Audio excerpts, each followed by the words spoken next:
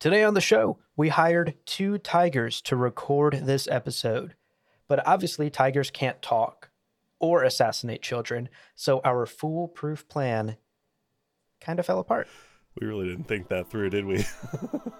But now, I mean, if anyone needs like 4 hours of tiger ASMR, we got it.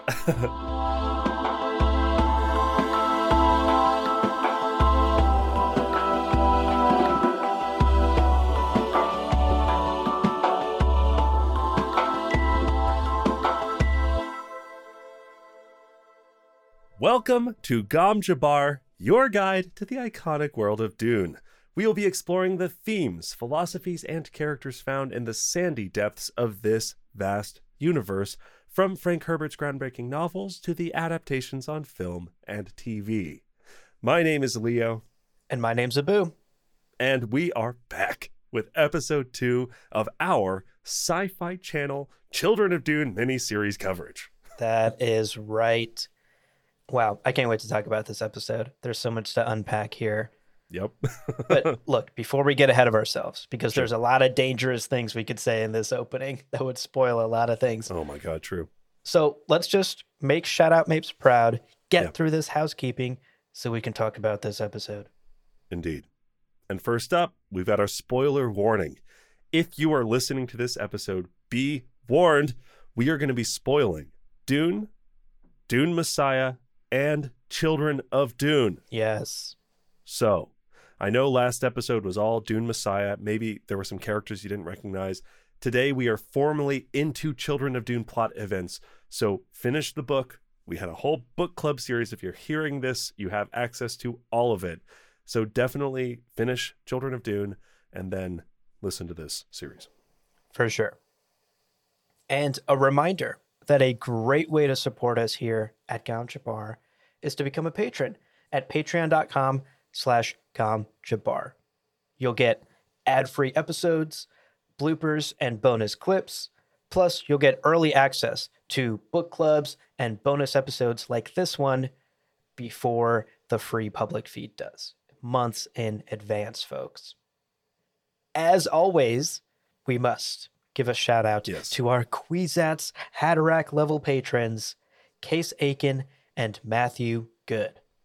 Oh, gentlemen, listen, if we were being pursued by the cutest mascot tigers for a Frosted Flake brand cereal, I would 100% push you ahead into the narrow crevasse, and I would turn Chris knife in hand to face certain death to protect you and to make sure that you get away.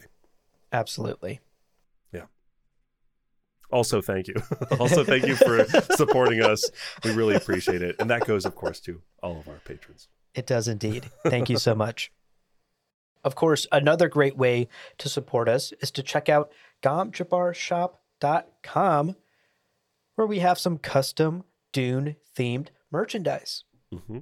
We've got apparel, cups, art, stickers, and so much more. So check it out at gomjabbarshop.com. Indeed. And finally, we love to hear from you. So send us an email. Say hi to us. Say, hey there, hello. gomjabbarpodcast@gmail.com is the email address. We love getting your comments, your feedback, your jokes, your pet pictures, or suggestions for episodes you'd like to hear. Plus, we want to know what you think of this miniseries. Are you loving it as much as we are at times? Mm-hmm. Or are you having serious concerns the way we are sometimes? Yeah. Email us your hot takes. We want to hear them, and we will respond to them probably at some point. For sure. For sure. All right. So that takes care of housekeeping. The game plan for today's conversation is the same as part 1.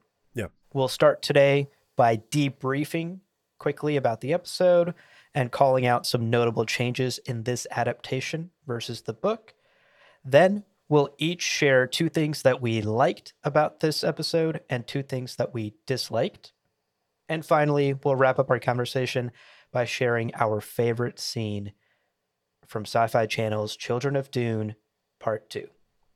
Hell yeah. So, that having been said, let's take a short break, but don't go anywhere, folks, because when we come back, we're diving into this miniseries. We'll see you in a minute.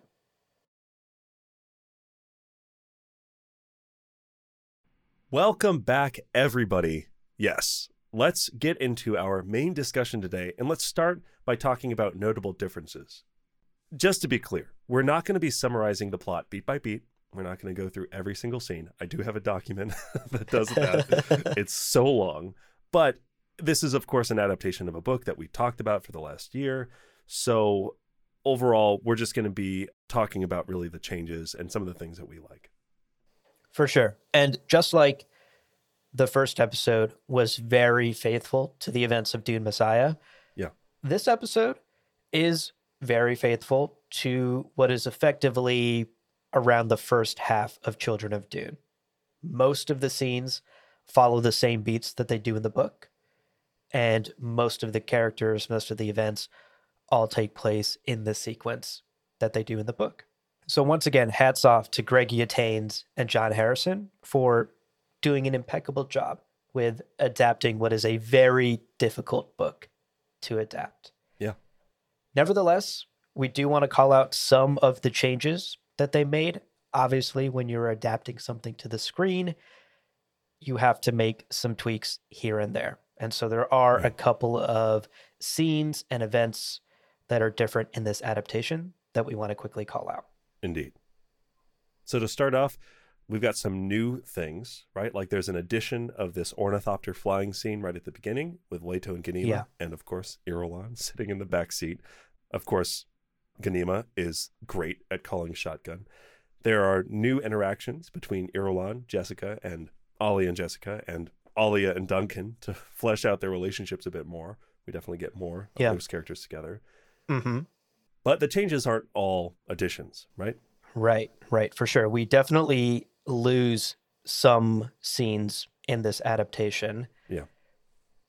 First of all, the iconic Maurice and Hassan Tariq chapter, the very short little scene where they are basically committing cold-blooded murder against pilgrims who they found in the desert, that is entirely omitted from this miniseries. And instead, in its place, we kind of get this group of cast out talking, debating, making some sort of plan, shit-talking Paul. Yeah. And Maurice is one of the folks at the table. So no murder of pilgrims in the miniseries. I like their group fist bump.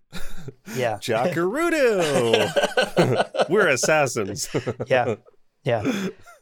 If you look up the cut scene, there's also a group kiss that they do. Didn't make the cut on the cutting room floor, unfortunately. It's a 5-way, 6-way, slobbery. It's the best way to seal. It's a gift of moisture. Again, going back to the old Fremen ways. Give moisture the most direct way. You're going to spit it on the table, there's moisture lost between the mouth and the table. Right, this is direct. Right. As direct as possible. Another scene that is cut from the miniseries is the conversation between Jessica and Javid as they wait outside of Alia's audience chamber. Right. This one to me kind of makes sense because most of that chapter, if you recall, is just Jessica thinking things and observing things in the room and just a very short conversation between her and Javid. So in my mind, it makes sense to cut a chapter like that. Tough one to adapt. Yeah, it's very internal. Very internal. Now, much to my chagrin, there is one scene that's omitted from the miniseries that I desperately wish had been in it. Yeah. And that is when Leto and Ganima go to that outcropping and spend the whole night talking to other memory Chani and other memory Paul. Yeah. And where Ganima is effectively possessed all night and is battling for control with her own mother for her own body back. Yeah.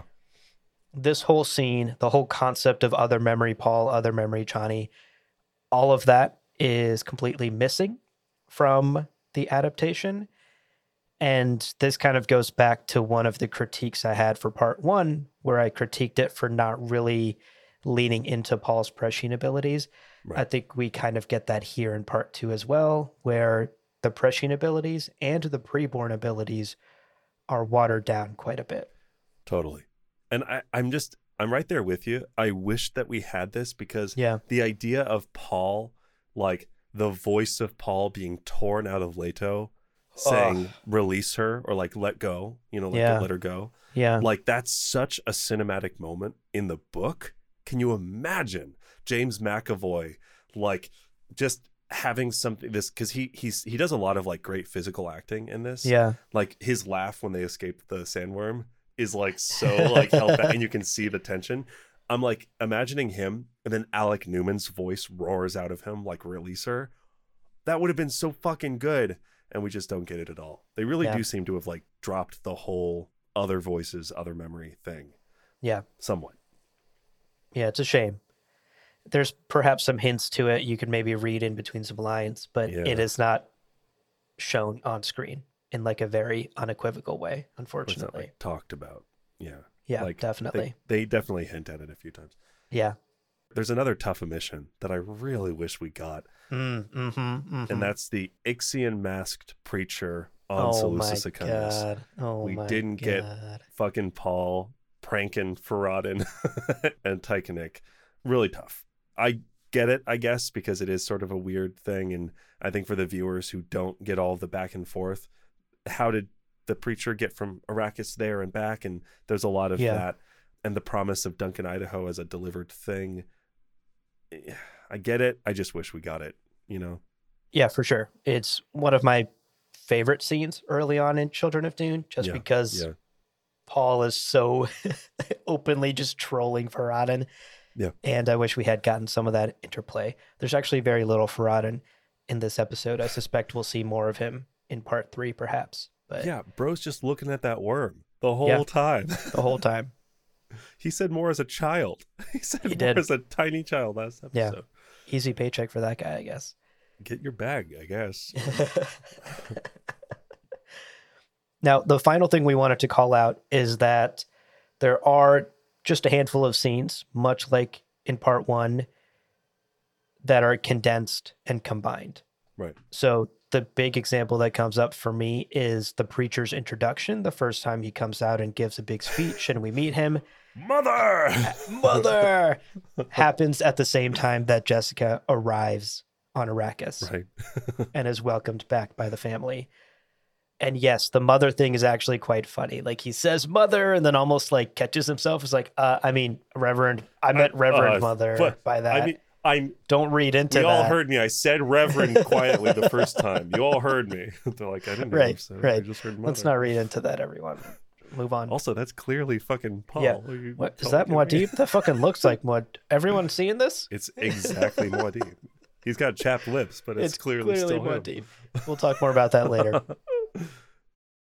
So all of that having been said, some additions, some omissions, some changes, some scenes condensed, all of that having been said, I will say, much like part 1, here in part 2, I felt that in the grand scheme of things, these changes were minor. And I felt that the things that were added, the small new scenes here and there, fit neatly into the story, were written in the characters' voices, and were quite helpful in many ways to help stitch together the story for a listener who is not as well versed with the Dune universe, or maybe even hasn't read the book. It helps them follow the story a little better. So again, I think the adaptation does a very good job in bringing to the screen what is a very difficult book to take off the page.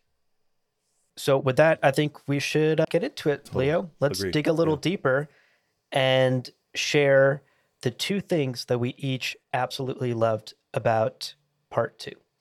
So the first thing that I loved about this, and there was a lot to choose from, but I decided that this topic of visual variety in sets and locations is a good summation of this thing that I like. Yeah. Now, throughout the episode, I was struck by some very strong, like, visual choices that they made in not only where they were putting their characters, but like how they were moving their conversations from point A to point B. And I was struck by the realization that, like, in the book, a lot of scenes take place, first of all, in sieges. Just a lot of scenes are just in Siege Tabur, or are in Jacarudu's sieges, or are in chambers in Jacarudu, or again in Alia's keep, and that's it. It's like we get some variety. I don't mean to say that's the whole book, but a lot of the really meaningful conversations happen in these like very specific areas that don't super matter. And this makes sense as books as a medium, right? Like Frank talks about wanting to write lean stories and how stories have to be moving forward and engaging. And if he's taking a paragraph every chapter to explain where they are and what they're doing, instead he can just say, in a chamber in Siege Tabur. And we all go, okay, I know what that is because he's done the work in the past. I know. Glow globes. You know, we've got cloth on the floor. We've got these things. So I don't begrudge the book for that. But in a visual medium, it would start to become repetitive and boring. It would look like they don't have a budget for sets. You're like, the cave set again. Okay, like I guess they couldn't secure as much funding for this episode. Right. I'll also say that another thing that occurred to me in retrospect, in the book, with only a few exceptions, a lot of the meaningful conversations happen at a location and that's it. It's like such and such in that one room and that's it. Or, oh, so-and-so is here and that's it. One example of an exception to that is like Farad'n and Tykenik walking through the gardens, right? And they're kind of moving as they talk. But most of the time it's like they're in a room or they're at a location. They're at a specific dune or at a specific area of rock and they're just there for the whole conversation. Right. So in this adaptation, they changed that in both ways. And I think that this is an extremely strong choice, and I think this is an excellent change. So in this first category of conversations, like meaningful conversations that happen in the same locations over and over again, there are a few big changes that I really wanted to shout out and appreciate. And although there are a few, I wanted to specifically hone in on Leto and Ganima's individual interviews with Jessica and celebrate the fact that they're in new locations. Yeah. So to be clear, in the book, Jessica's interview with Leto 2 is held, quote, in the low light of glow globes, which illuminated her quarters in Siege Tabur, end quote. So it's her Siege room in Siege Tabur. Yeah. Cool. Compare that to the absolutely beautiful room that she's staying in. Unbelievable. The sun-dappled curtains blowing in the Arakeen breeze is such a beautiful backdrop for this tense conversation between her and Leto 2. We could have had it in a Dusty Siege. That's fine. But I think that, especially considering how much we're going to spend time in like Jakarta, probably in the next episode, I just love the variety. And it's almost enough that I didn't notice that James McAvoy was wearing just the hottest leather pants.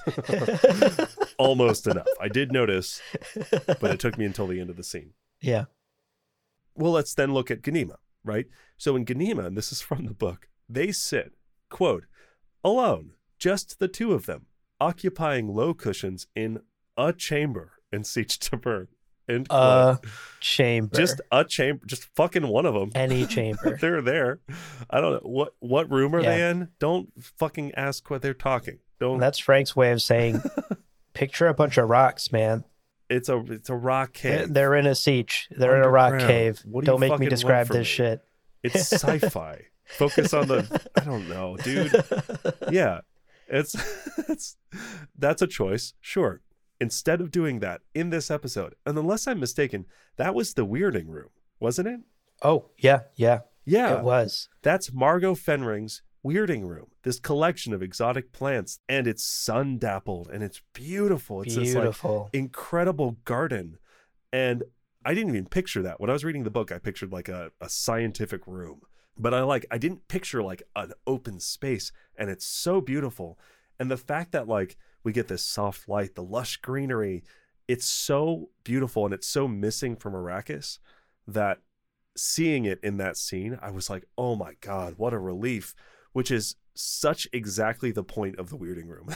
Like that's the goal that Margot Fenring had when she made it. And let's also be honest, reusing the same like Siege set of like rock cave, low cushions, that sort of thing would be so freaking cheap to do for the production. And they decided to make a much bolder choice, which cost a lot more. And I love it. I love it for the visual variety. I love it as a viewer to not get like fatigued on the same sets over and over again for so many reasons. For sure. I was very happy to see the weirding room. There's actually a little bit of dialogue about it too, where Yeah. Jessica observes, "I'm glad this room has been kept." And Irulan says something to the effect of, "Paul would have wished to keep this room and preserve it." And it's the promise to shout out Mapes. And it's the promise to shout out Mapes. Exactly. I loved it. I loved that we had a couple of conversations that took place in this room. And I liked continuing that through line of Paul's legacy and shout out Mapes' legacy and Margot Fennering's legacy. Seeing that here, it's such a great visual bit of storytelling that tells us how important this room was to basically everyone who passed through it, and how it's been preserved and seemingly expanded, right? I do imagine, like you were saying, back in Dune when Jessica first found it, I imagined it much smaller and like maybe a couple of plants here and there, maybe some larger ones, all being sprinklered by some sort of like mechanical sprinkler system. That's how I pictured it. But here, by the time we're in Children of Dune, we're decades later, it's a lush fucking garden that they're like walking around in. It makes for a beautiful set. And I think it's very symbolic as well. Yeah, no, absolutely. And I agree. Frank set up so many things in Dune that do kind of fall off in Dune Messiah and in Children of Dune. And it's fine. I don't need the weirding room to make Children of Dune be a complete story. But there is a certain continuity that's lost. And the fact that John Harrison was like, no, fucking bring the weirding room back. Yeah. We're doing it. We're in the garden. Again, speaks to his respect for the source material and to his understanding and knowledge of it, to realize, wait a second, this room is probably still around.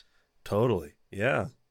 Because you're right, it's never mentioned again in Messiah, Children, any of the future books. That Margot Fennering weirding room never mentioned again. But here it is as a beautiful piece of visual storytelling. So again, John Harrison, home run, buddy. I almost want to call you Jonathan just to make your name longer. But yes, so that's like category one, in my opinion. It's like they made choices about individual conversations that like they're going to take place in a different place, and it's going to be more visually interesting, if not consistent with the book.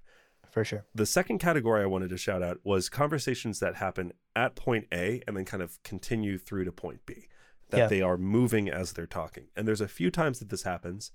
But I wanted to highlight specifically when Sissia and Tychonic, and this is right after they get word that they successfully delivered the robes to Irulan and Alia and through Javid and all that, right? Now, I want to highlight this scene. It's just shy of the hour mark, and it primarily involves Tychonic and Winsissia taking stock of how their plans are kind of maturing and growing. You know, the robes have just been delivered. Tiger Plot's going to go great. And Winsissia tells him, don't tell Faridon. And that's like news to him. But to be clear, the scene starts with Winsissia looking over Faridon, who's overlooking the worm. Faradon's like in Wormtown. He's like, I'm vibing. I love this worm. He's pacing. He looks sickly. Still love him. I'm a worm fan of worms. Winsissia starts there, goes back into the room that like has that balcony. And for almost a full minute, this is uninterrupted, like 55 seconds, she and Tychonic walk through the sprawling corridors of the Seleucus Secundus abode, their like place. And the gall of the director to be like, you know what I'm going to show? I'm going to show you a huge chunk of this like domicile. I'm going to show you a big chunk of this building. And it feels so immersed. Like I feel like I'm there and I don't feel like I'm on a sound stage in the Czech Republic. You know, like it's incredible because they like take multiple turns. They go down some stairs, up some stairs. There's extras in the background coming to and fro, doing like chores. There are guards. It's all very lavish with like gold and decor. It's like beautiful. Yeah. None of it was needed. No. None of that was remote. They could have just been in a room talking. And instead, we get this like walk and talk where they're really, you know, hashing out these things. Makes it much harder for the actors too, because they have to like hit certain cues and they have to be on time. They can't walk too fast or too slow.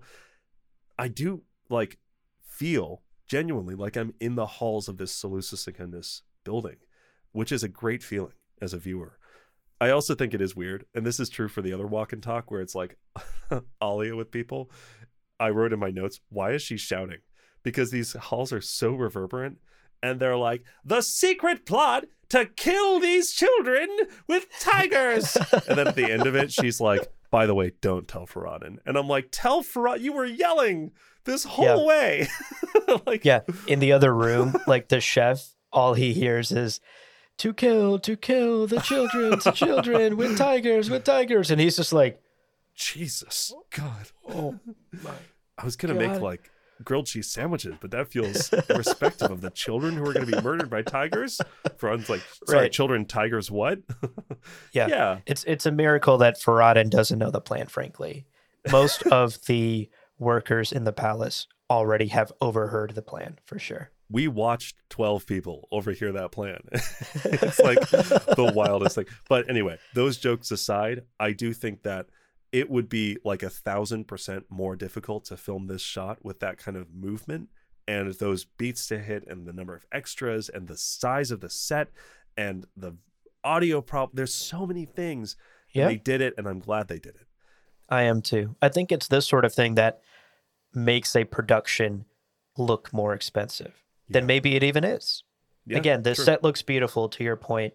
There's stairs, there's multiple levels, there's long hallways, there's long shots where you need uninterrupted set, right? You can't like build half a wall and then move the camera past it. So these must have been pretty large sets that they built, and that must have been expensive. But I think taking a conversation that could just be shot, reverse shot, reverse shot, and turning it into a dynamic walk and talk is something that adds so much production value Totally. to a show, to a movie, to a whatever. And I think it's a, to your point, very difficult thing to pull off. But when it is done well, like it is done in this episode, it makes a scene and a conversation that much more dynamic and that much more better as a viewing experience. So I couldn't agree with you more.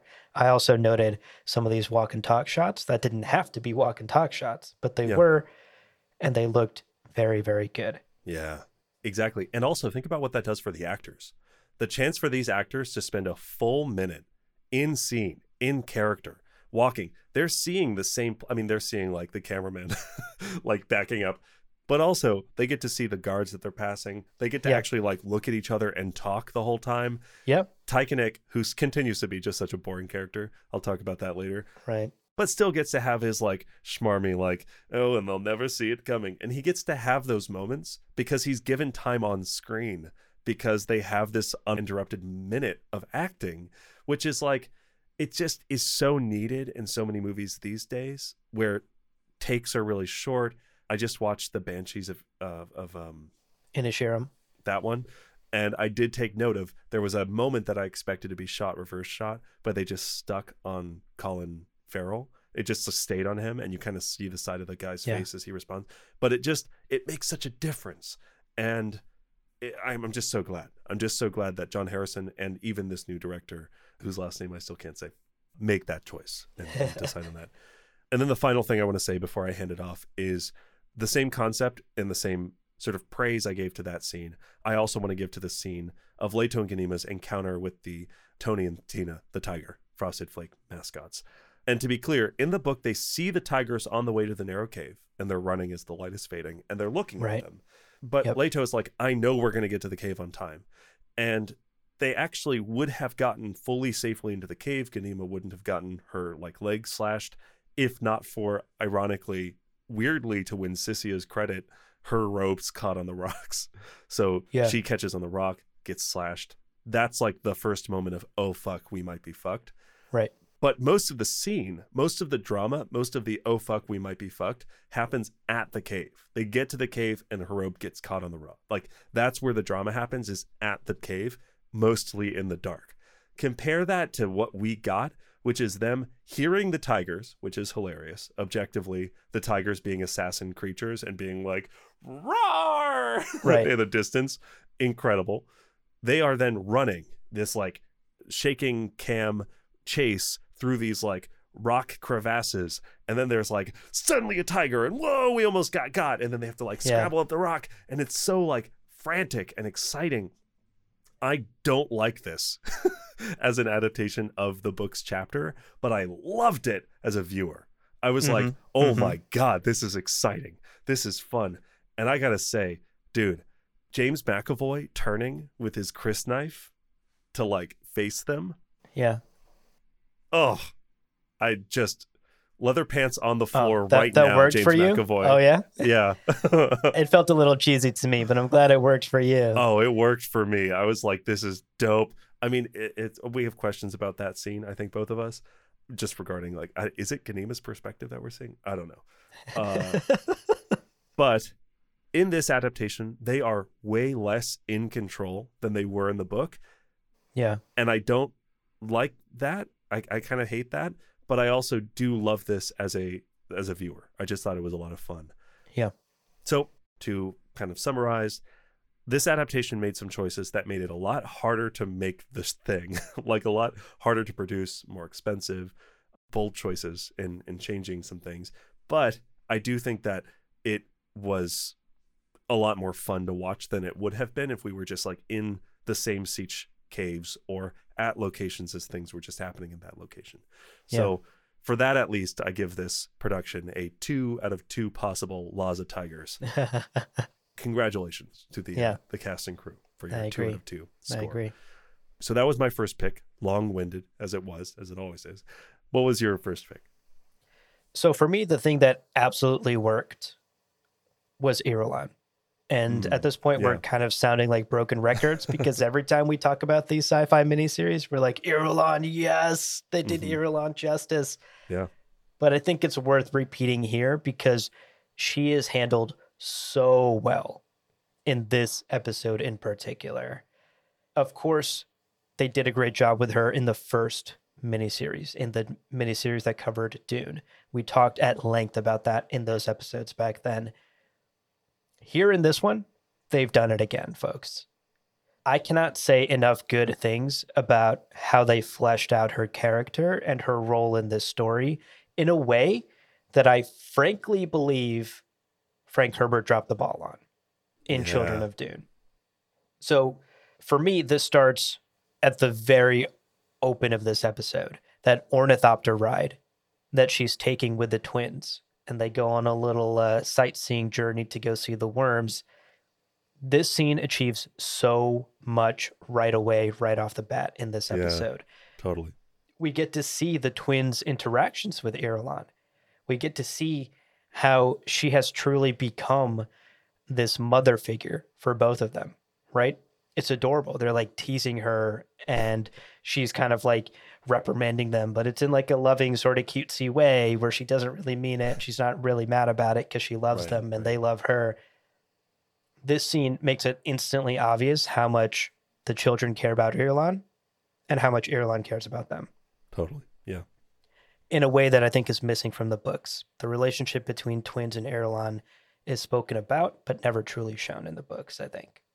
Now, this is reinforced because later in the episode, we see Irulan's protectiveness of the twins in that conversation with Jessica in the weirding room. She tells Jessica that the twins are, quote, the source of my happiness, end quote. Yeah. Oh, beautiful. Which is such a powerful line. Like, I was just like, boom, boom, you know, just, And then she follows that up by saying, I will allow nothing to harm them as long as I can prevent it. That is Irulan very explicitly stating her intentions and stating her love for the twins, for Paul's children. Yeah. Again, I'm repeating myself, but in a way that I think is not present in the book.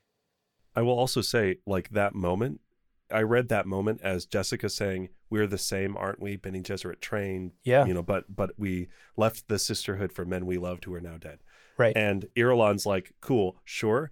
I will never let anything hurt them, no matter what. And I read that as like Jessica trying to kind of persuade her to be like, let her guard down a bit with her, like manipulate Irulan a bit. Yeah. And Irulan being like, fucking back up. All right. We might be Bene Gesserit, but I am their stepmother and I love them.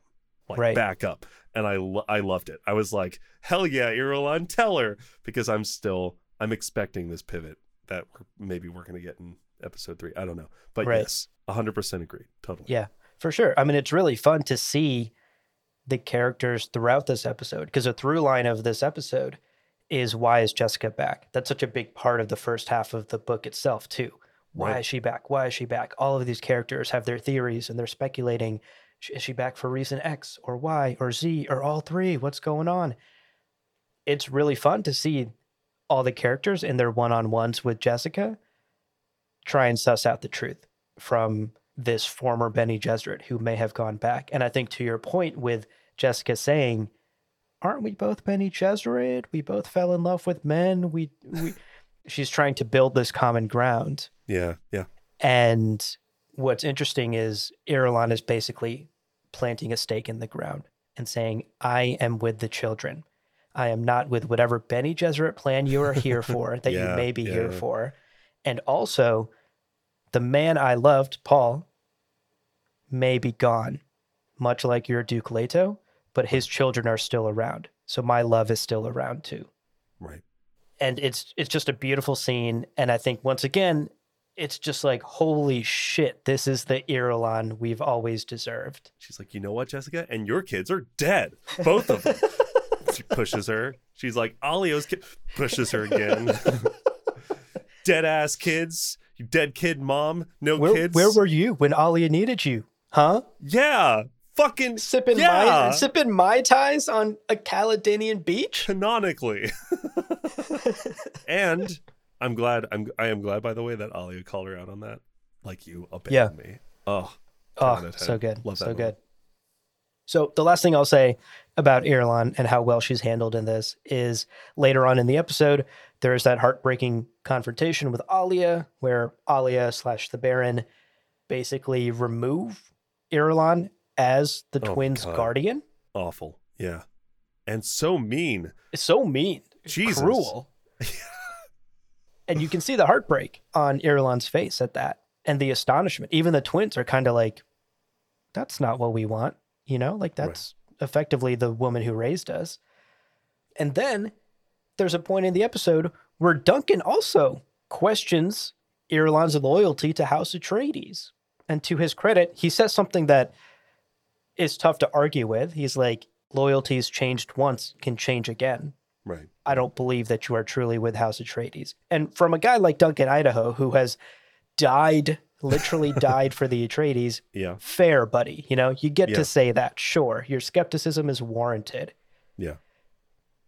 But I think the miniseries does such a great job of painting the picture of who Irulan is and what role she plays in the twins' lives and what her position here is in the Atreides household and in this empire in a way that the book doesn't, that I'm over here like, Duncan, shut up, man.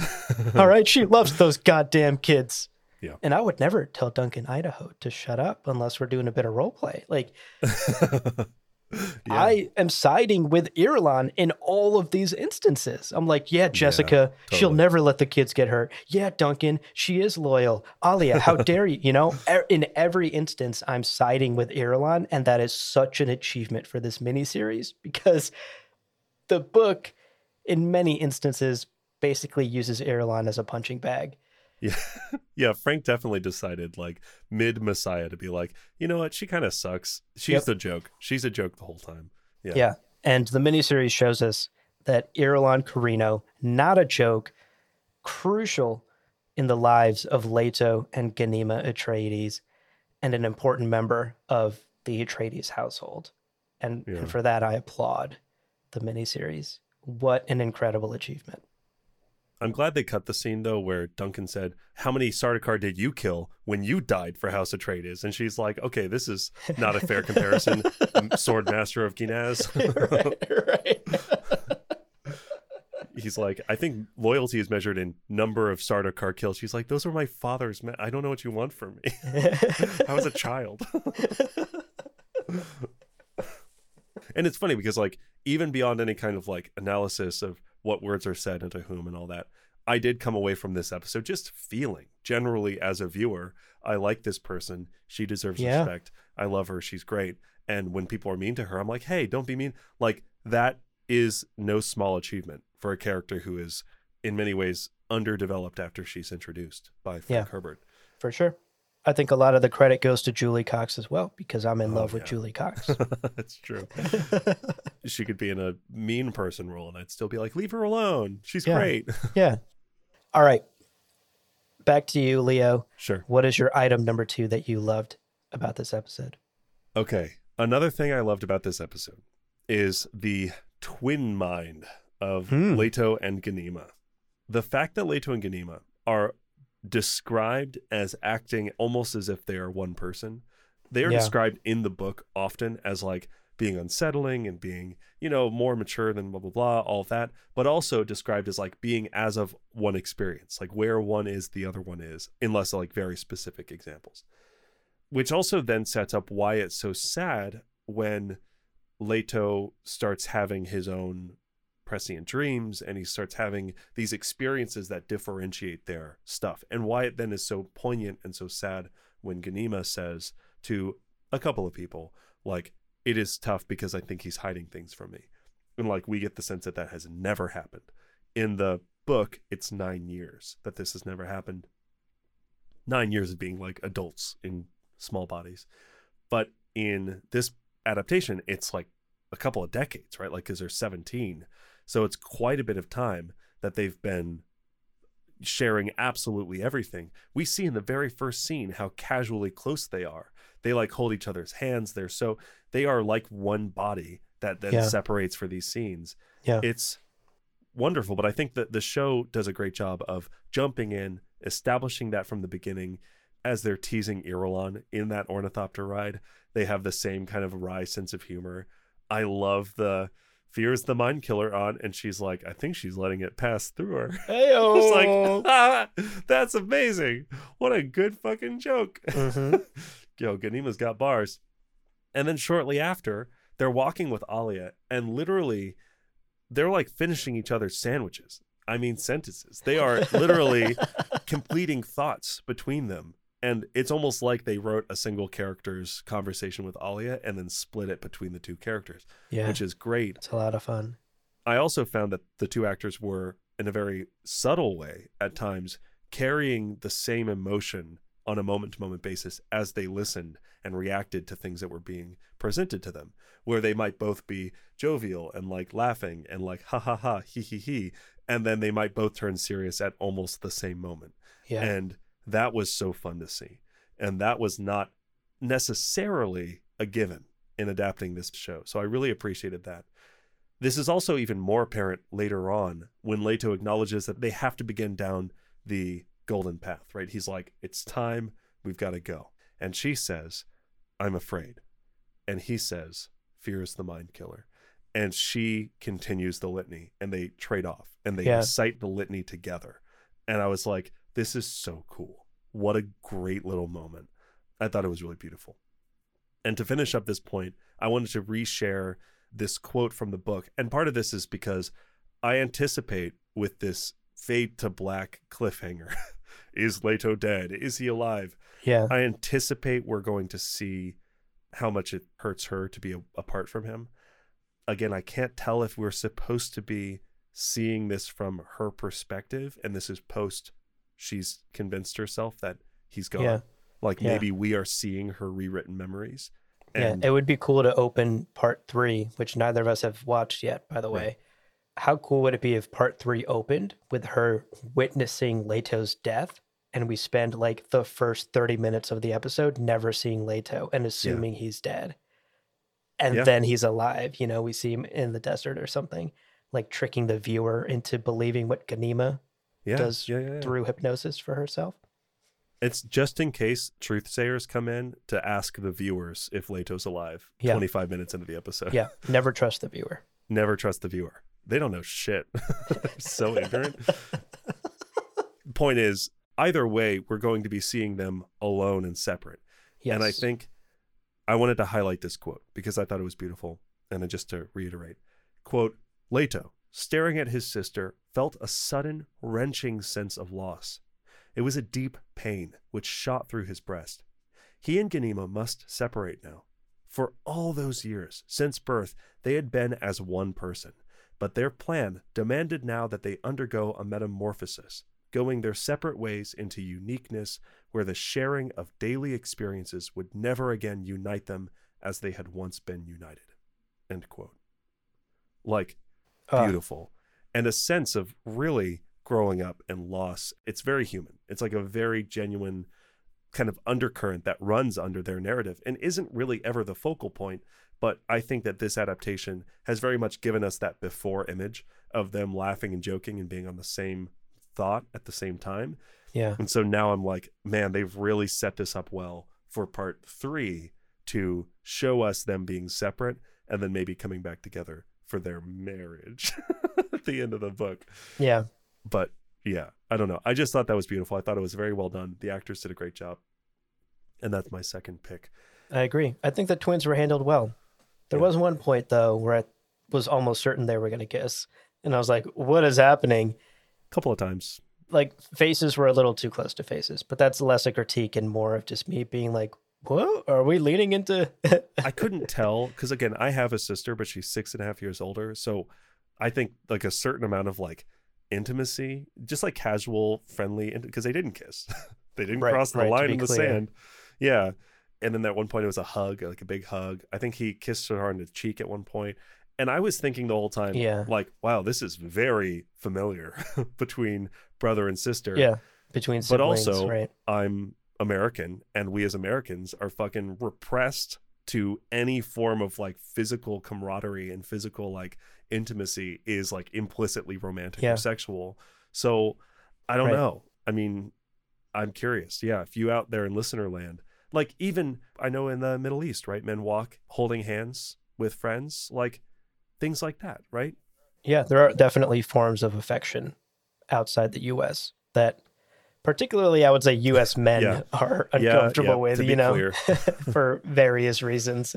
Yeah, 100%. That's a good distinction.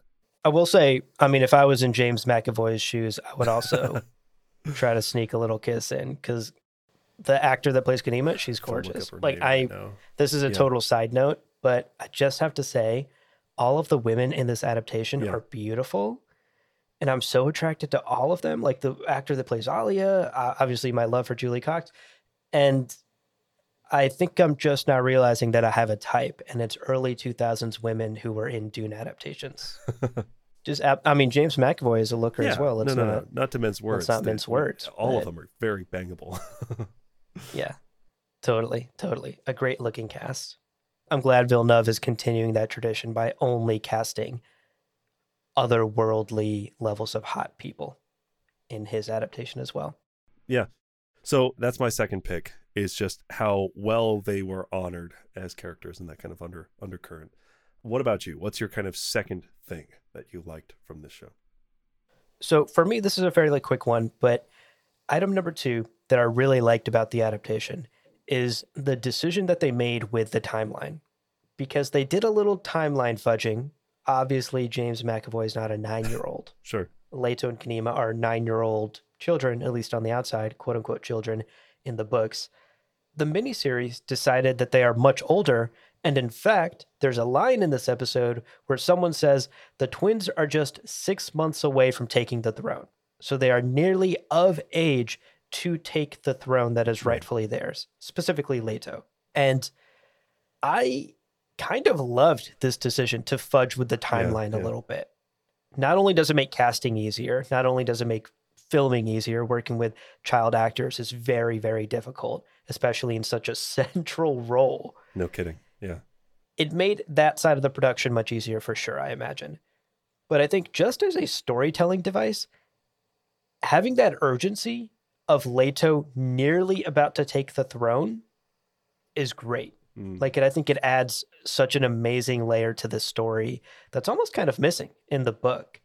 Like in the book, I remember reading it, and especially during our deep dive episodes in our book club, just constantly questioning, like, why is everyone so stressed? They're fucking 9 years old. Yeah, they are children. There's like, at minimum, 6 to 7 more years before either of them are ready to take the throne? Right.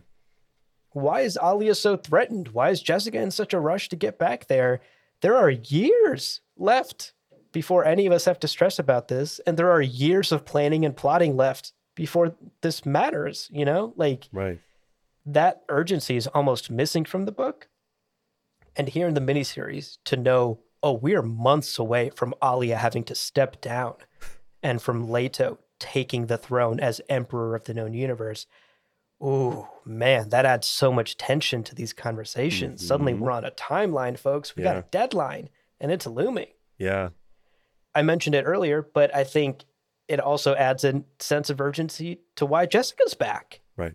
She needs to come back to test these twins because they're about to rule the goddamn universe. And if they're abominations, we can't have an abomination sitting on the golden lion throne. Right. So it adds this desperate urgency to her having to come back and test her grandchildren as well. And then obviously, as far as like their preborn nature goes, this is one way to make it a little more palatable. Right.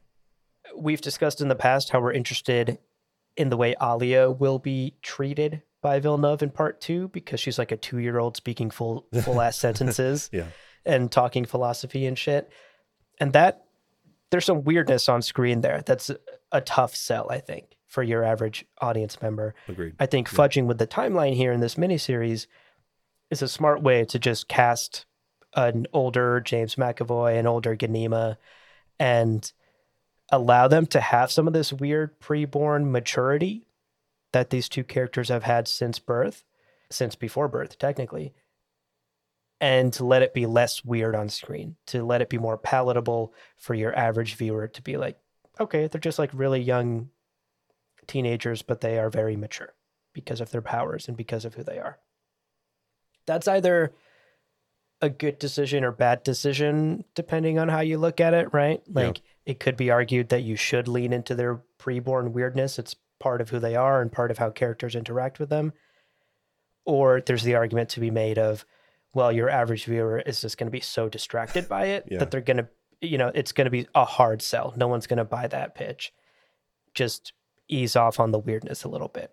I can see both sides of that argument, but I think the way the miniseries handles it here is done well. Yeah, I could see it being taken further. Like, I almost wanted the slightly older kids to be slightly more powerful than they are in the books, and they almost feel less powerful, at which point we just have like James McAvoy and Jessica Brooks being like smarter than average 17-year-olds, but still just like 17-year-olds. And it's like, are they superhumans? Are they like so strange?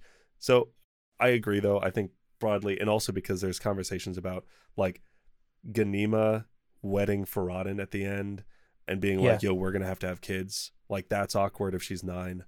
Right. Conversations about like, from, I think it was Jessica was considering from the Bene Gesserit, she had orders to consider breeding them, having Leto and Ganima sleep together, which again, 9-year-olds, fucking twisted and weird.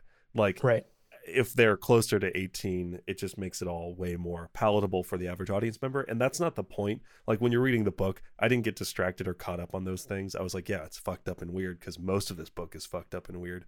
But I think watching the miniseries, it's a different experience. Totally. To see a literal child on screen say those things, I think is a different visceral experience. Just pictured it for a second, like a 9-year-old talking to Faradin, being like, we're going to have babies. It's like, God, no. I definitely find myself leaning more toward aging them up. Totally. Is the right choice. And we'll see how Villeneuve handles Ollie in part 2.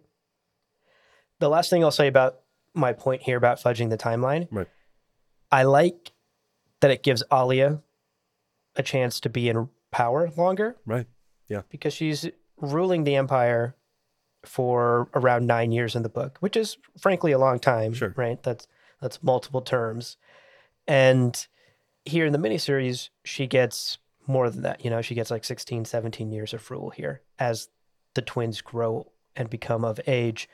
I think for me, it's a little more believable that some of the drastic changes that happen between Messiah and Children of Dune in the Empire, within the culture, within the religion of Muad'Dib, it makes more sense to me that happens slowly over 15, 16 years versus 8, 9 years.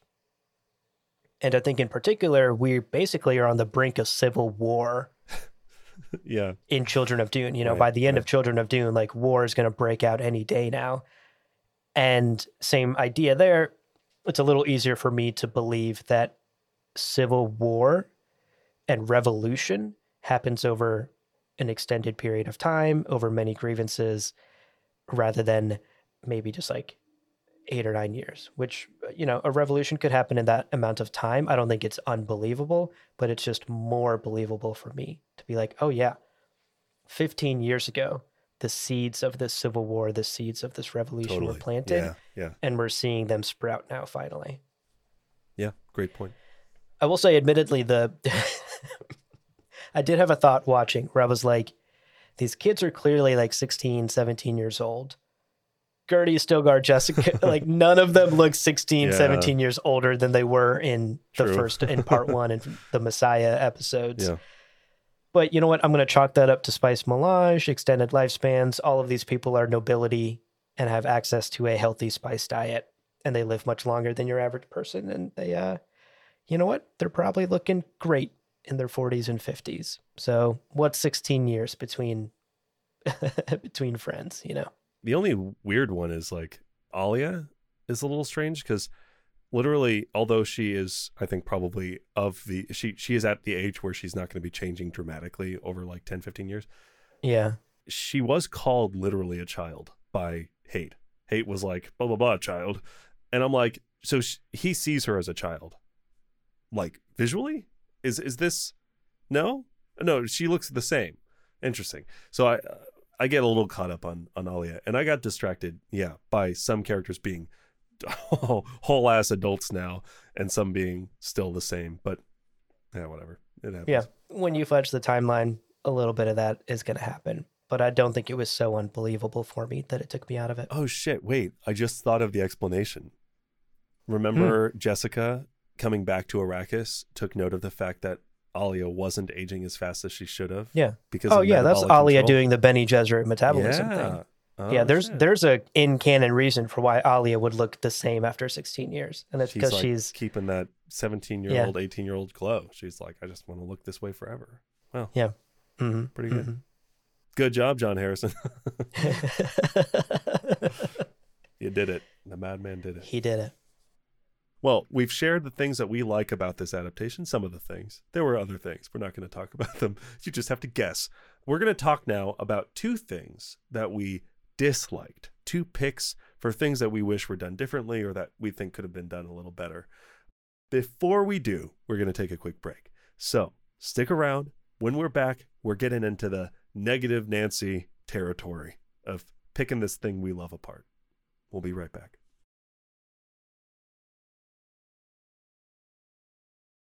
Welcome back, folks. Let's now get into the 2 things, Leo, that you and I disliked about part 2 of SyFy's Children of Dune. And I will toss it to you first. Sure. What were your qualms with this episode? My qualms. Okay. Well, first, I've got just kind of another lightning round grab bag of complaints. You love these. Again, why choose one when I can choose 12? And I'll try to be as quick as possible. But basically, broadly, there are some character choices I just didn't dig. I didn't vibe with. And a few of them were simplified in ways that I think legitimately just made them worse characters, and in a way that I didn't think they had to be to keep the show going. So let's get through them. First up, the twins. We just talked about them being aged up. That's fine. But considering they are much older than 9, I would expect them from the book standpoint to have much more control over their powers and their surroundings. And in this, they just seem like sassy, sarcastic kids with only a few examples of like Ganima knowing that Jessica's reciting the Litany of Fear. Cool. We don't really get an explanation of that. And when they say, "You've never been far from us, grandmother," it's, again, little moments that I hoped they would say, we've got this mastery of this power. And there's just nothing. So it felt like they were very nerfed in a significant way. I also, in the book, they kind of mentatted their way to knowing that they're being hunted by Laza tigers. They were like, we know that it's probably going to be a large animal. It's probably going to be big enough that it can't fit into this thing. We don't know what it's going to be, but based on like what we can figure out, we deduced that this is the case. In this, they were like, what's that I hear? on yonder. Roar. Roar! I'm a Laza tiger. Roar! They're great. They're like, oh yes, Tony and Tina the tigers. And also, they just saw them by chance in Arcane. They were like, "Oh, is that a fucking Laza? Is that Tony the tiger?" And he's in a cage. Right, in the cage. They're I forgot great. about that. And he's like, "Wow, that's Tony the tiger." So I'll wrap up my complaint that, at least based, because as you said earlier, we haven't seen episode 3. Right now, it seems like her getting stuck in the cave and then him having to turn and face them was not part of the plan. I do not like the twins being this caught off guard by a couple of fucking tigers. It's a dumb plot that shouldn't work. Yes. And the fact that it seems to have worked, quote unquote, is dumb, is stupid. I don't like it. I don't like that even got close to working. I like them being like, we're going to be in the cave. He kills both of them very handily. And then she sees his dead body as the part of the compulsion that she puts on herself. It's possible that we are seeing Ganima's rewritten memories. That would change all of my complaint about this scene. But I don't know. Broadly, I just want more respect on the names of Leto and Ganima. Okay.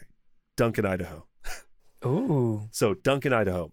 I am still bummed that he is just a Mentat and not a Sensuni philosopher, because hate is so easy to relegate to this boring Mentat role of, I am a computer, I am processing data. It's like, yeah, boring, duh, whatever. The Zensuni part's the spicy part, where he's like, what does one hand do without the body? And Paul's like, what the fuck are you talking about? It was great. I love the Zensuni sections, and we just don't have that at all. And in the book, he falls as Duncan, Idaho. As he watches Alia slip into abomination, he uses Mentat calculations and computation as a means of escape from his torment, from his actual subjective torture of watching his wife dissolve, right? He's like, I'm going to retreat to data because data's cold, and it's comforting to not be thinking about things. I have this Mentat removal from immediacy. Right. So having it always on, where he's just like stiffly walking around in this, and she's like, why are you staring at me? And he's like, I'm gathering data. Like, it felt off. It didn't feel as like alive and vibrant as Duncan, Idaho should feel. And to that end, they really leaned into him as the sort of like jealous cuckold husband, as he sees her sleeping with Javid, and then is like, has this anguished moment. But the anguish in the book is, I don't think, is ever about like a jealous lover. It's not about, oh, she's having sex with other men. It's about the woman I love is being torn apart by this inner presence. And it's awful. Right. And the added layer there is the woman I loved would not have slept with other men. It is because of the Baron's influence that this thing is happening. So it's less the cuckolding that he has issue with. It's more that he has lost the woman he loved. She is acting completely unlike herself. This is no longer Alia Atreides. 10,000%. And I pulled a quote, Alia whirled away from him as he'd known she would. It helped him that he did not have to look at that once beloved face, which was now so twisted by alien possession. End quote. It's the alien possession that is the thesis of what upsets him and breaks his heart in the book. This is just like, ugh, she's fucking other men. It's like, I don't know. Right. He's not even hot. He's not even hot. He's got thin lips. What the fuck? Yeah. So no offense to the actor who played Jimmy. Sorry, dude. You can't get it. I tell a lot of people they can get it. You can't. I'm sorry. Yeah. I'm sorry, bud. Duncan is a hard thing to get right. Duncan is a hard character to nail. I think that the script took a safe course and made him much easier to read by like romance novel standards, and I don't care for it as an adaptation. I think he's just weak. I think the actor did a good job with what was chosen for him as his script and his overall direction. No shame or hate to the actor of Duncan, Idaho. I just wish he was written differently. Yeah. Moving on. Tykanik, still generic, still boring. I was hoping episode 2 would get better. He still hasn't. He's still boring. The only moment was the like when she said, don't tell Faradin, and he's like, what? On his face. I was like, okay, a little bit of that, but a lot more of that, please. And then Stilgar. Finally, Stilgar. So this may be a casting thing. I have no real notes for the actor and what he did, but can you, looking at this withered, skinny little man, believe that he was so capable as a fighter of a siege that he beat out the strongest previous name? No, not even fucking remotely. No. He is so withered and small, and in this adaptation, he carries himself more like Korba, or like one of these like softened, bureaucratic, shitty, weaselly Fremen. Despite all of the bureaucracy, Stilgar was always Stilgar, and Stilgar was always able to like throw down. He is Javier Bardem. Javier Bardem would never be this guy. And I maintain that. I just think it was a weird casting choice. That's kind of where I'm at with Stilgar. Yeah, I agree. And then finally, I have the Preacher. But instead of going on about the Preacher, I did look ahead. Ooh. I did see your notes, and I think we're on the same page. So in case you miss anything, I'll jump in if you miss anything. But I want to pass off to you because I know the Preacher is not your favorite part of this adaptation. No, not at all. The Preacher was perhaps the number one thing I disliked about this episode. Yeah.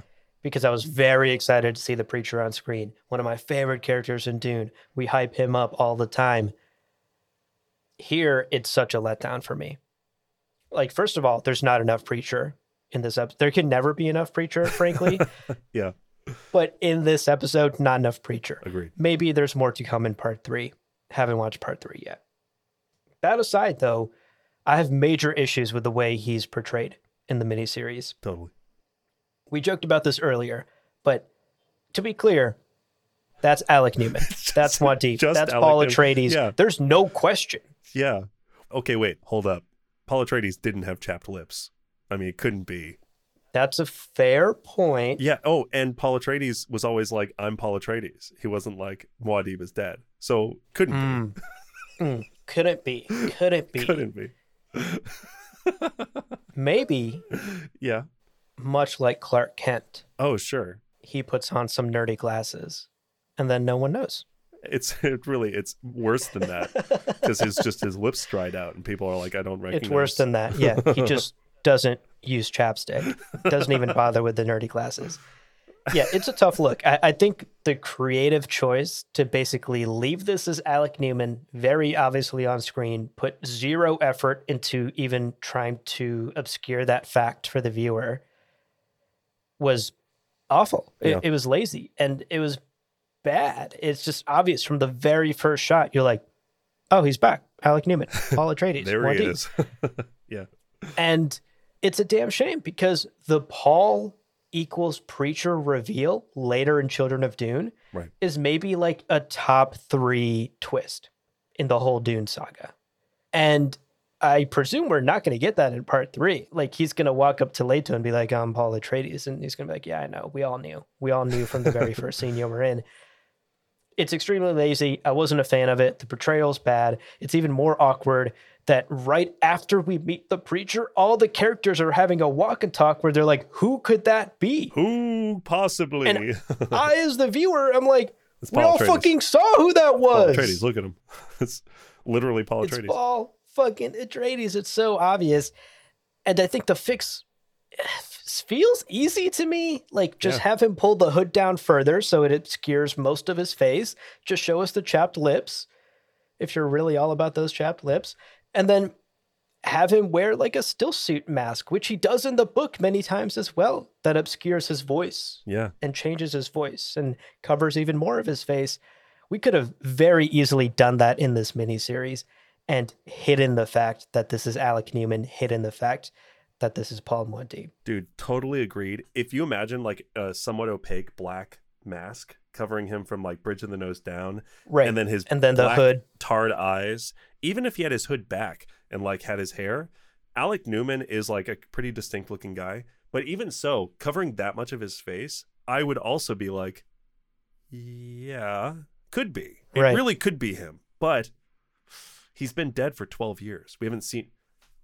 Is it him? I don't know. Right. And then when maybe he takes his mask down and leans into Ollie and goes, stop trying to pull me into the spotlight, sister. It would be like, whoa, you know? That's like a what the fuck moment. So totally agreed. Like, they could have given him some opaque mask. We see masks later that are not opaque, but again, it's a deep desert mask. We have all of the excuses in the book, and you just spent all this money on CG Laza tigers. Like, get a fucking mask. Yeah, agreed. Yeah, it's tough. Maybe the Laza tigers took up the whole budget, but I feel like a longer cloak and a face mask costs like $10. Yeah. It's a tough look. I wasn't a fan. I, in fact, think it actively harmed the story of this miniseries. Agreed. It looks cheap. The other note I had about the preacher is actually Alec Newman's portrayal. I think he went very stoic, and I think he went very angry, both of which are good words to describe the preacher. That's certainly a part of his character. But I think in the books, he is much more theatrical.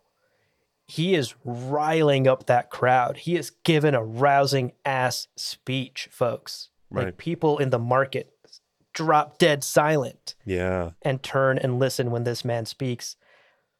I appreciated that we got that moment. We got him speaking to a market crowd. There was a nice extended scene where he's giving a speech.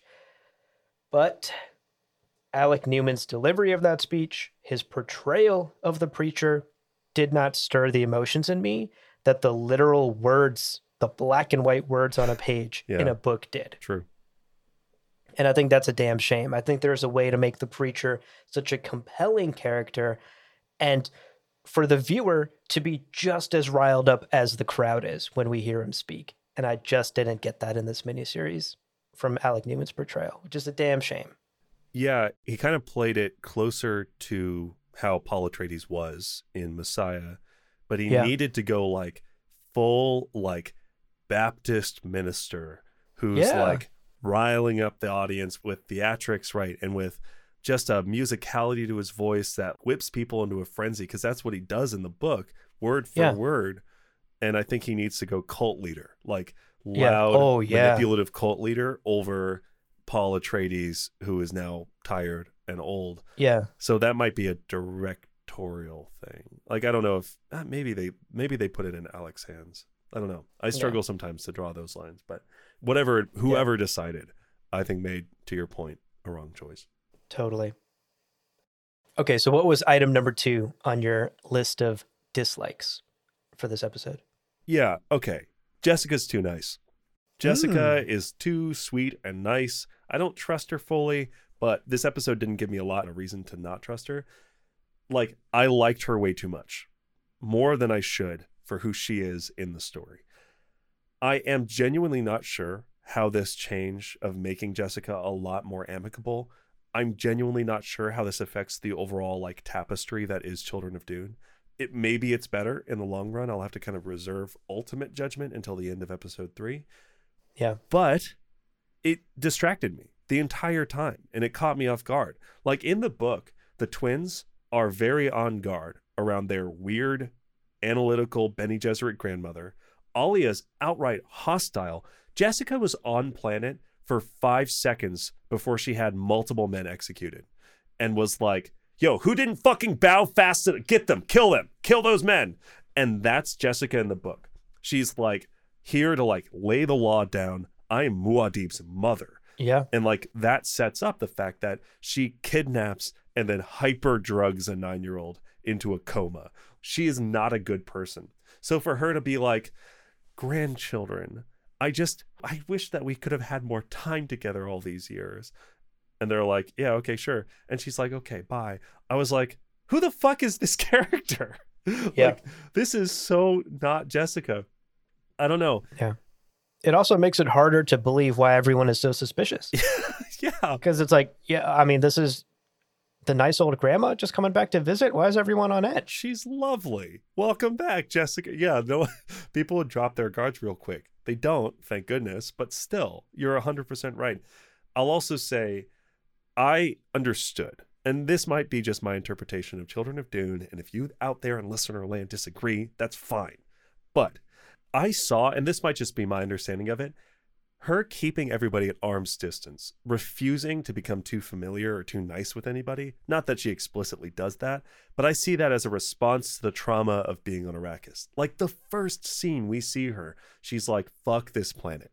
It took the love of my life. It took my son. My daughter is slipping into abomination and is ruining the empire. Like, there are so many reasons for her to hate this planet, and now she's back. And she's back on Bene Gesserit orders. But that doesn't mean that she's like there to make friends. So I always understood her being cold and kind of an asshole to everybody as being very directly tied to the trauma of the very real person that is Jessica of House Atreides. Like, I see that as fully defensible. And I also see that as really moving. Like, the fact that she is so cold and distant because she can't bear to get close to people again, knowing that the Bene Gesserit might rip them away, or knowing that they may be killed by some assassination plot, or whatever. Like, she is very careful. And I respect that. And I almost, I don't know, prefer that to her, like, sweeping in to this planet that took so much from her and being like, grandchildren, oh, yay. And like, she hugs them. And it's just, I don't know. It makes so much more sense to have her kind of cold and distant as this woman marked by trauma than she is in this adaptation.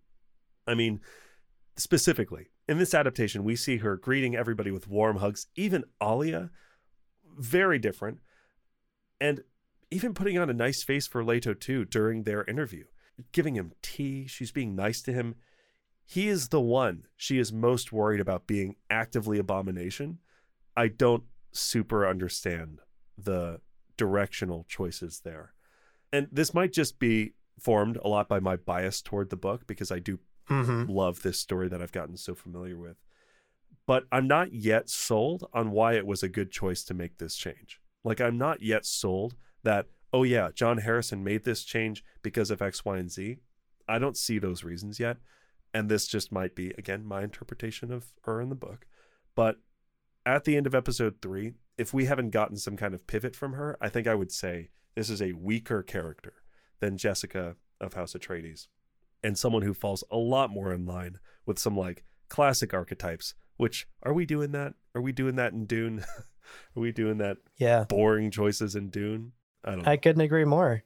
I think you're absolutely right that Jessica was far too nice in this series, and all the points you've made are so spot on. This thought didn't really come to me while watching the episode, but in hindsight, and while we were scripting our conversation today, it started to creep in. Yeah. And especially after seeing your notes and the points that you made, and now after hearing you make them, yeah, I see it. I see the problem with the way Jessica was portrayed in this, almost as that loving grandmother back to see her grandchildren, and not the potentially sneaky Bene Gesserit back to breed her grandchildren or to kill her daughter because she's abomination. You know, like, Jessica is potentially here to do some heinous shit. Yeah, that would feel out of left field with this like nice grandmother. Yes, exactly. That's such a great point. I'm glad you brought that up. So that was my second pick. What about you? What is your second thing that you don't super love about this adaptation? So the other thing I didn't like about this adaptation were the cast out. And I don't want to go too hard on this point. Jackaroo! I don't want to go too hard on this point, though, because there is still a third episode left to watch. Right. Maybe the cast out are portrayed differently or have more nuance to them in part 3. I don't know. I haven't watched it yet. But here in part 2, they kind of just look like generic bumbling villains coming up with an evil scheme, because that's what generic bumbling villains do. And it was hard for me to believe that the cast out, or this mythical Jackarutu, or these Fremen who are wanting to go back to the old ways, to the desert ways, are a real threat to anyone. And in the book, I think it's pretty clear early on that they're a real threat, because we get that very critical scene of Asan Tariq outright murdering pilgrims in the desert. I think that creates weight. Just killing off-worlders. Just killing off-worlders. A quick side note here. Another very small issue I had with the scene of them scheming is that they're shit-talking Paul, They're shit talking the preacher, and then the Yeah. camera cuts and like moves not even 5 feet away. He's just sitting there listening. Okay. I did think, what if this is a visual representation of what he's seeing when he's not there? Okay. I don't think that's true. I think they fucked it up. I don't know that the camera Yeah. sold me on that. I don't know that the camera shot sold me on that. I just, in my notes, I was like, either this is really fucking funny that they were like, what do we do with that old idiot over there? And the old idiot's like, what? That's so rude. Yeah, so damn rude. Guys, Jesus, I'm right here. I don't have to keep. Fuck. Yeah. Tough look in that scene. But I think back to my original point about them coming off as kind of foolish. They don't have weight. And I think the scene where Maurice and Hassan Tariq murder the pilgrims was desperately needed in this episode to add weight to who the cast out are and to add weight to their presence as a danger within this empire, to Alia, to the Atreides, to the Fremen who are following the Atreides and giving up their desert ways. As they're presented, they just simply are not a threat. And it's honestly kind of silly. And again, I will reserve judgment on this until part 3. But here in part 2, we learned basically nothing about them or their philosophy or why they are breaking ties with the Atreides outside of a couple lines of dialogue about the ecological transformation that they take issue with. And obviously the worms dying that they take issue with. That comes up later in the throne room scene with Alia and her mother. Right. I think that is definitely a part, right? That's a part of their philosophy of why they're breaking away. But the more interesting part to me is that their philosophy is so much more nuanced. Like their religious beliefs in Muad'Dib are so rock solid and set in stone, and they think Alia is corrupting that. Like there's a schism forming within the religion of Muad'Dib. Right. Yeah. Between these Fremen who believe in the old Muad'Dib of the desert, who helped them take down the Harkonnens all those years ago, and this new religion twisted by Alia Atreides and twisted by folks like Korba in Dune Messiah. That's really interesting. And that shows to me the effect Paul had on these people, that schisms are forming within that belief system, and that there are people that are not like, we must go back to a time before Paul Muad'Dib's influence. No, he is still their Messiah. He is still their God. They want to go back to a time that probably didn't exist. You know, it's just a fantasy in their minds, but back to a time where it was just Paul Muad'Dib and it was just his religion and not this abomination of a religion that Alia Atreides, his sister, is perpetrating. I see what you did there. So again, that's a lot of nuance. It took me like 5 fucking minutes to even explain that idea. I understand why it was distilled down to the cast out we see in this episode, but I think it's such an important part, and hopefully we get some of that in part 3 in the 3rd episode. Maybe we get a bit more interactions with the cast out, and once we get to Jakarutu, maybe we see some of their philosophy, but I doubt it's going to get as sort of convoluted and deep as it does in the book. And that's my favorite part about the cast out, is this like interesting philosophy and what it says about Paul's influence and what it says about this schism forming within the Fremen as a culture, but within their religion as well. So that's where I'll basically wrap up my point. In general, I think the Fremen experience in this miniseries is kind of overshadowed by the story taking place with all the Atreides characters in the palace. I think Stilgar is another example where we don't get much of his inner turmoil, and that's such a central part of the book. I was just thinking about the Fremen women are more beautiful this year or whatever. Like that, we just don't have that. We don't. And it was such a moment of an old Fremen who is part of that traditional, solid Fremen culture, beautiful, respectable, realizing bureaucracy and realizing the shift toward this dangerous new, like soft. It's like so good. And it's so, it also demonstrated how fucking unbelievably powerful Leto 2 is in his understanding of people. It's something that I think that actually probably would have scratched both of our itches in a sense. Yeah. Like giving more weight to the Fremen experience and also giving more power to the twins. Totally. And to be fair, it's sort of hinted at because Leto and Stilgar have that conversation in this episode. And he says, like, oh, this is the bureaucratic Stilgar. What happened to the old Stilgar of the government Stilgar versus the old Stilgar of the desert? They kind of hint at that, but it's distilled down to its like most simplest form.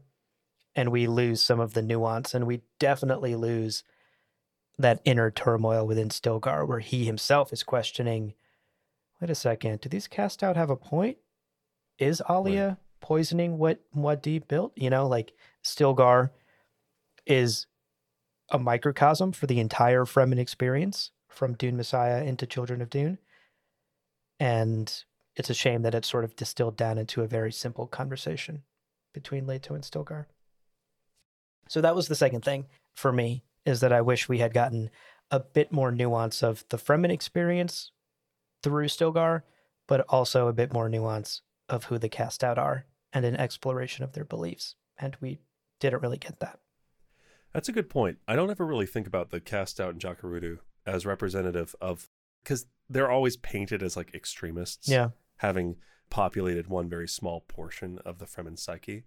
But it is also true that they are still a very honest and earnest reaction to the Atreides takeover, and one that is desperately missing from this adaptation, because they are kind of like just cronies. They're just like, we're plotting in this Jacurudu, right? And then like that's it. So you're right. I think they're very simplified, and it's a pain that like such Fremen characters are simplified, because I feel like John Harrison tried by like starting last episode with Farouk and his son to like, let's look at the Fremen experience here. But this is the dropped ball in that arena. I agree. Totally. Well, okay, dang. We've brought the mood down. We've taken a minute to just say this is the worst episode of any television series we've ever seen. So let's pivot. Let's lighten things back up again. Let's talk about our favorite scenes. Yeah. Just our favorite takeaway scenes from the show. And Abu, start us off. What was your favorite scene from this episode of the miniseries?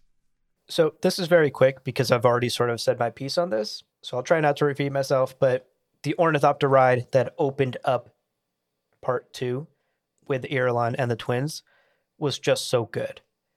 It was a fun, dynamic scene where we got to see the worms, which don't have much of a presence in this episode. We got to see Leto's 3 of them. It was incredible. Worm time. We also got to see Leto's piloting skills, and we get some of that cute banter between the twins and Irulan that tells us about their relationship and gives us some fun story exposition. Some of that exposition that's packed into this opening scene is actually really important stuff about Leto and Ganima's preborn nature. There's a line. You just knew that without having been taught it. They just knew how to fly without having been taught. And I loved that because, as we know, Leto's grandfather, Duke Leto Atreides, the man he's named for, wanted to be a pilot. He was a great pilot. He was an iconic pilot. Gosh. And here is Leto just inheriting his grandfather's abilities in the most literal preborn sense. So little lines like that, the exposition with Irulan, and just the fact that it's a fun scene. They almost get chomped on by a worm, you know? And that's so fucking crazy to me. It was so fun. Because I was like, oh yeah, worm time, registered trademark. Yeah. What an exciting little meeting of the worms. Right. And then it's like, oh, but one of them's like, wait, what are we doing? Let's eat these this guys. Thing. Yeah. And then they are in his mouth, and Leto's like, not yet. Yeah. Oh my God. The way it was edited and cut, I was like, you're waiting too long, Leto, buddy. Jet boost out of there, dude. And they died. Credits. Right. So for all of those reasons, ornithopter scene that opens the episode, so good. And I loved it. And it's my favorite scene. Excellent. Wonderful pick. What about you? I loved Jessica and Alia receiving the supplicants in the throne room. And I want to highlight, I watched that scene and I was taking notes the whole time. And I was like, oh, beautiful throne. Oh my God, beautiful wall. What the fuck? Beautiful. The whole room is beautiful. The set in this scene is so unapologetically beautiful. Yeah. And it was so much fun to watch. Do I think it was an accurate adaptation of the scene? No. Yeah. No. They changed quite a bit. But for starting and ending at the same like place as the book, more or less, the Nabe who runs to her back, the Fedaykin, and she's like, you who've been scorched by the sun, do you know to stand back to back? And he's like, fuck yeah, I do, Jessica, let's go. Mm-hmm. I do think that this was one of the more dramatically changed scenes, but also one that I very much enjoyed watching. And I came away from it with that glow of like, oh, that was good. And beyond the like gorgeous set and beyond all of the regal feelings that the keep is supposed to instill within us, yeah, she has that whole little speech. Jessica has that whole little, you may be worried that I'm here as a Bene Gesserit. I'm here as a Fremen because I am Fremen. I will always be Fremen. And it's a moving, if not deeply manipulative speech. mm-hmm. But I did find myself like, wow, that's a great speech. And it's not like explicitly said in the book, but we see her in her adherence to Fremen rule, right? The Nabe comes forward and says, I lied about my name. That's true. But I'm here to discuss a matter of the desert. And Jessica's like, shut all of your complaints down. This is important. So she's showing to people, I know the old ways. And even at the end, she escapes with 5 Fedaykin, like 5 Fremen Fedaykin. She demonstrates that she is still in connection with the Fremen way. But to make it explicit makes it a lot easier for, I think, viewers. And I think also just simplifies the scene. And it's not a bad thing overall. I also just think that speech is well delivered. Like that little, I am a Fremen. She's among them. She turns to look at Alia, who's then separate from them. She's saying to them implicitly, I'm not on her team, this oppressor, this repressor. I am with you, the people. I am among you. I am a Fremen. Just beautiful. Liked that overall. And then I was kind of bummed that she's not like on the chair and dodging to the left right as she gets shot at. Yeah. I mean, she dodges. It's weird. She does a thing. I love the dodge. So bad. I loved it so much when she's like looking at Alia and then like to the side and then the bullet.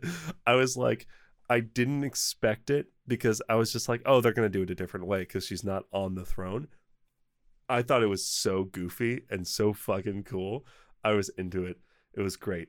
And I miss elements of the original, of course. I miss Jessica like shutting her daughter down and being like, let everyone in here know. And then there's also that whole thing where she said, that man survives or you two die.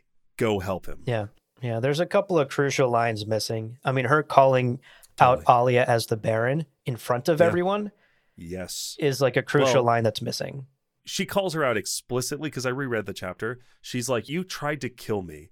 And then when she sees the fidgeting of the fingers, she goes, so you've had your revenge.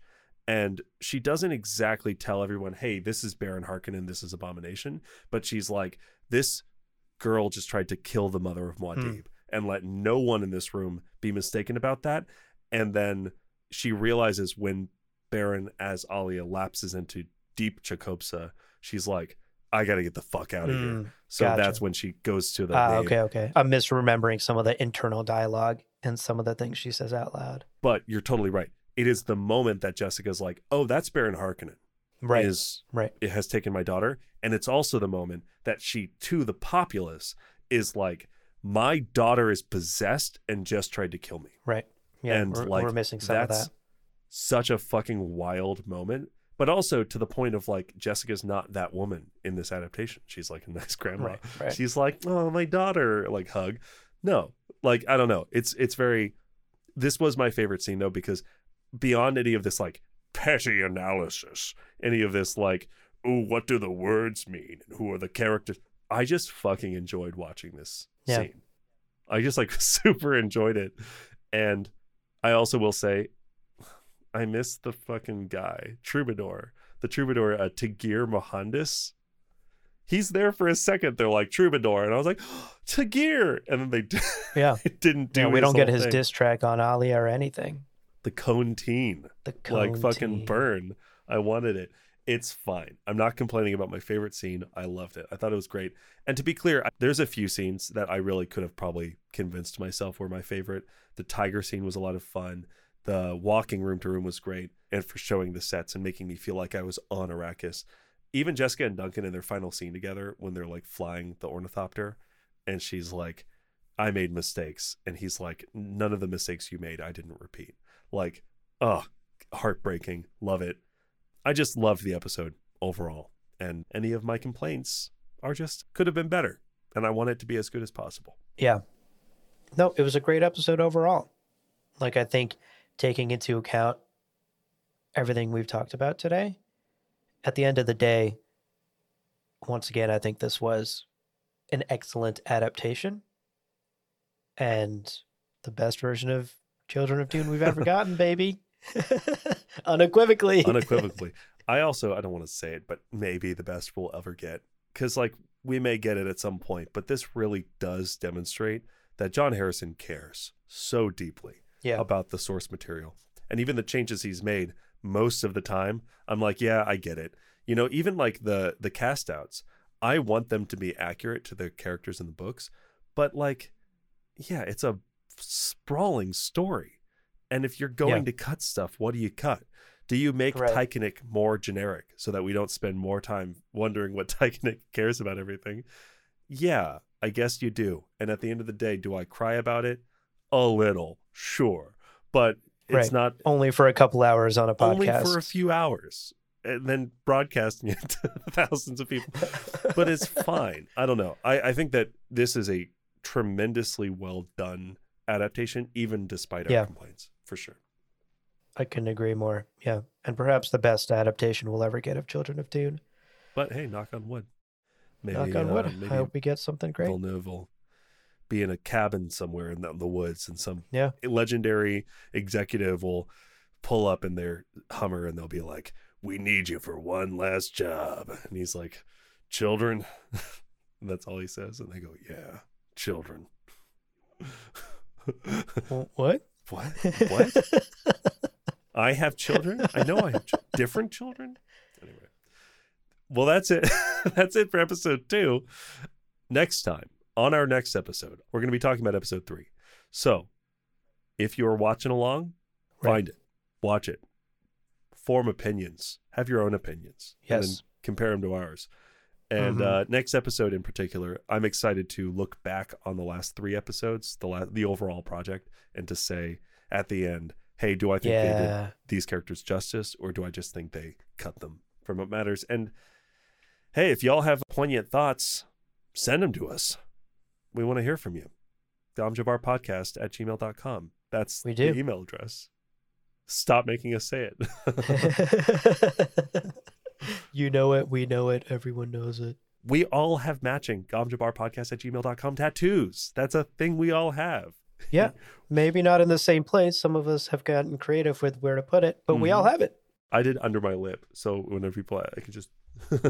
Yeah. Whenever somebody asks, how do I get in touch with you? Yeah. I do have to raise my armpit and get them to read my armpit. Yeah. That's cool. It was a very painful tattoo. I hear that's a really painful place to get tattooed. But I was like, this is the best place. This is where I can communicate best with listeners and fans on where to email us. That's interesting. Not your other armpit? What's on your other? Do you have something already tattooed in your other armpit? I can't talk about that. Okay. I'll keep asking. I'm going to find out eventually. There will be repercussions if you keep asking.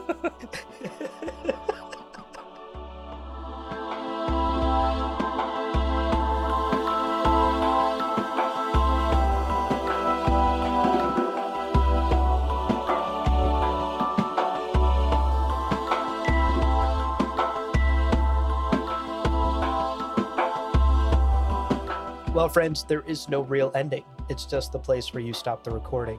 But this podcast is always one step beyond logic, so help spread the word of Muad'Dib and leave us a review on Apple Podcasts and Spotify. And be sure to check out the other shows on the Lore Party Podcast Network on loreparty.com. You can also follow us on Twitter and Instagram at lore_party. Thank you so much for listening, and remember, whoever controls the podcast controls the universe. We'll see you on the golden path.